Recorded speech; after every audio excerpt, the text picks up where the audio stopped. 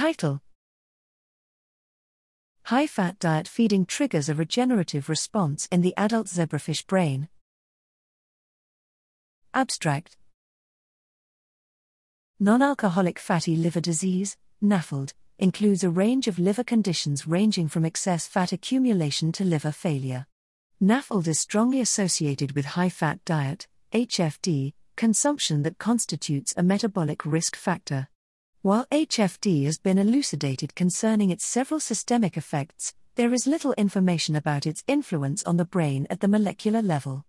Here, by using a high-fat diet, HFD feeding of adult zebrafish, we first reveal that excess fat uptake results in weight gain and fatty liver.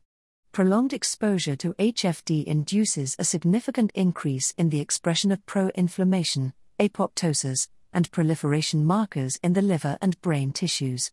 Immunofluorescence analyses of the brain tissues disclose stimulation of apoptosis and widespread activation of glial cell response.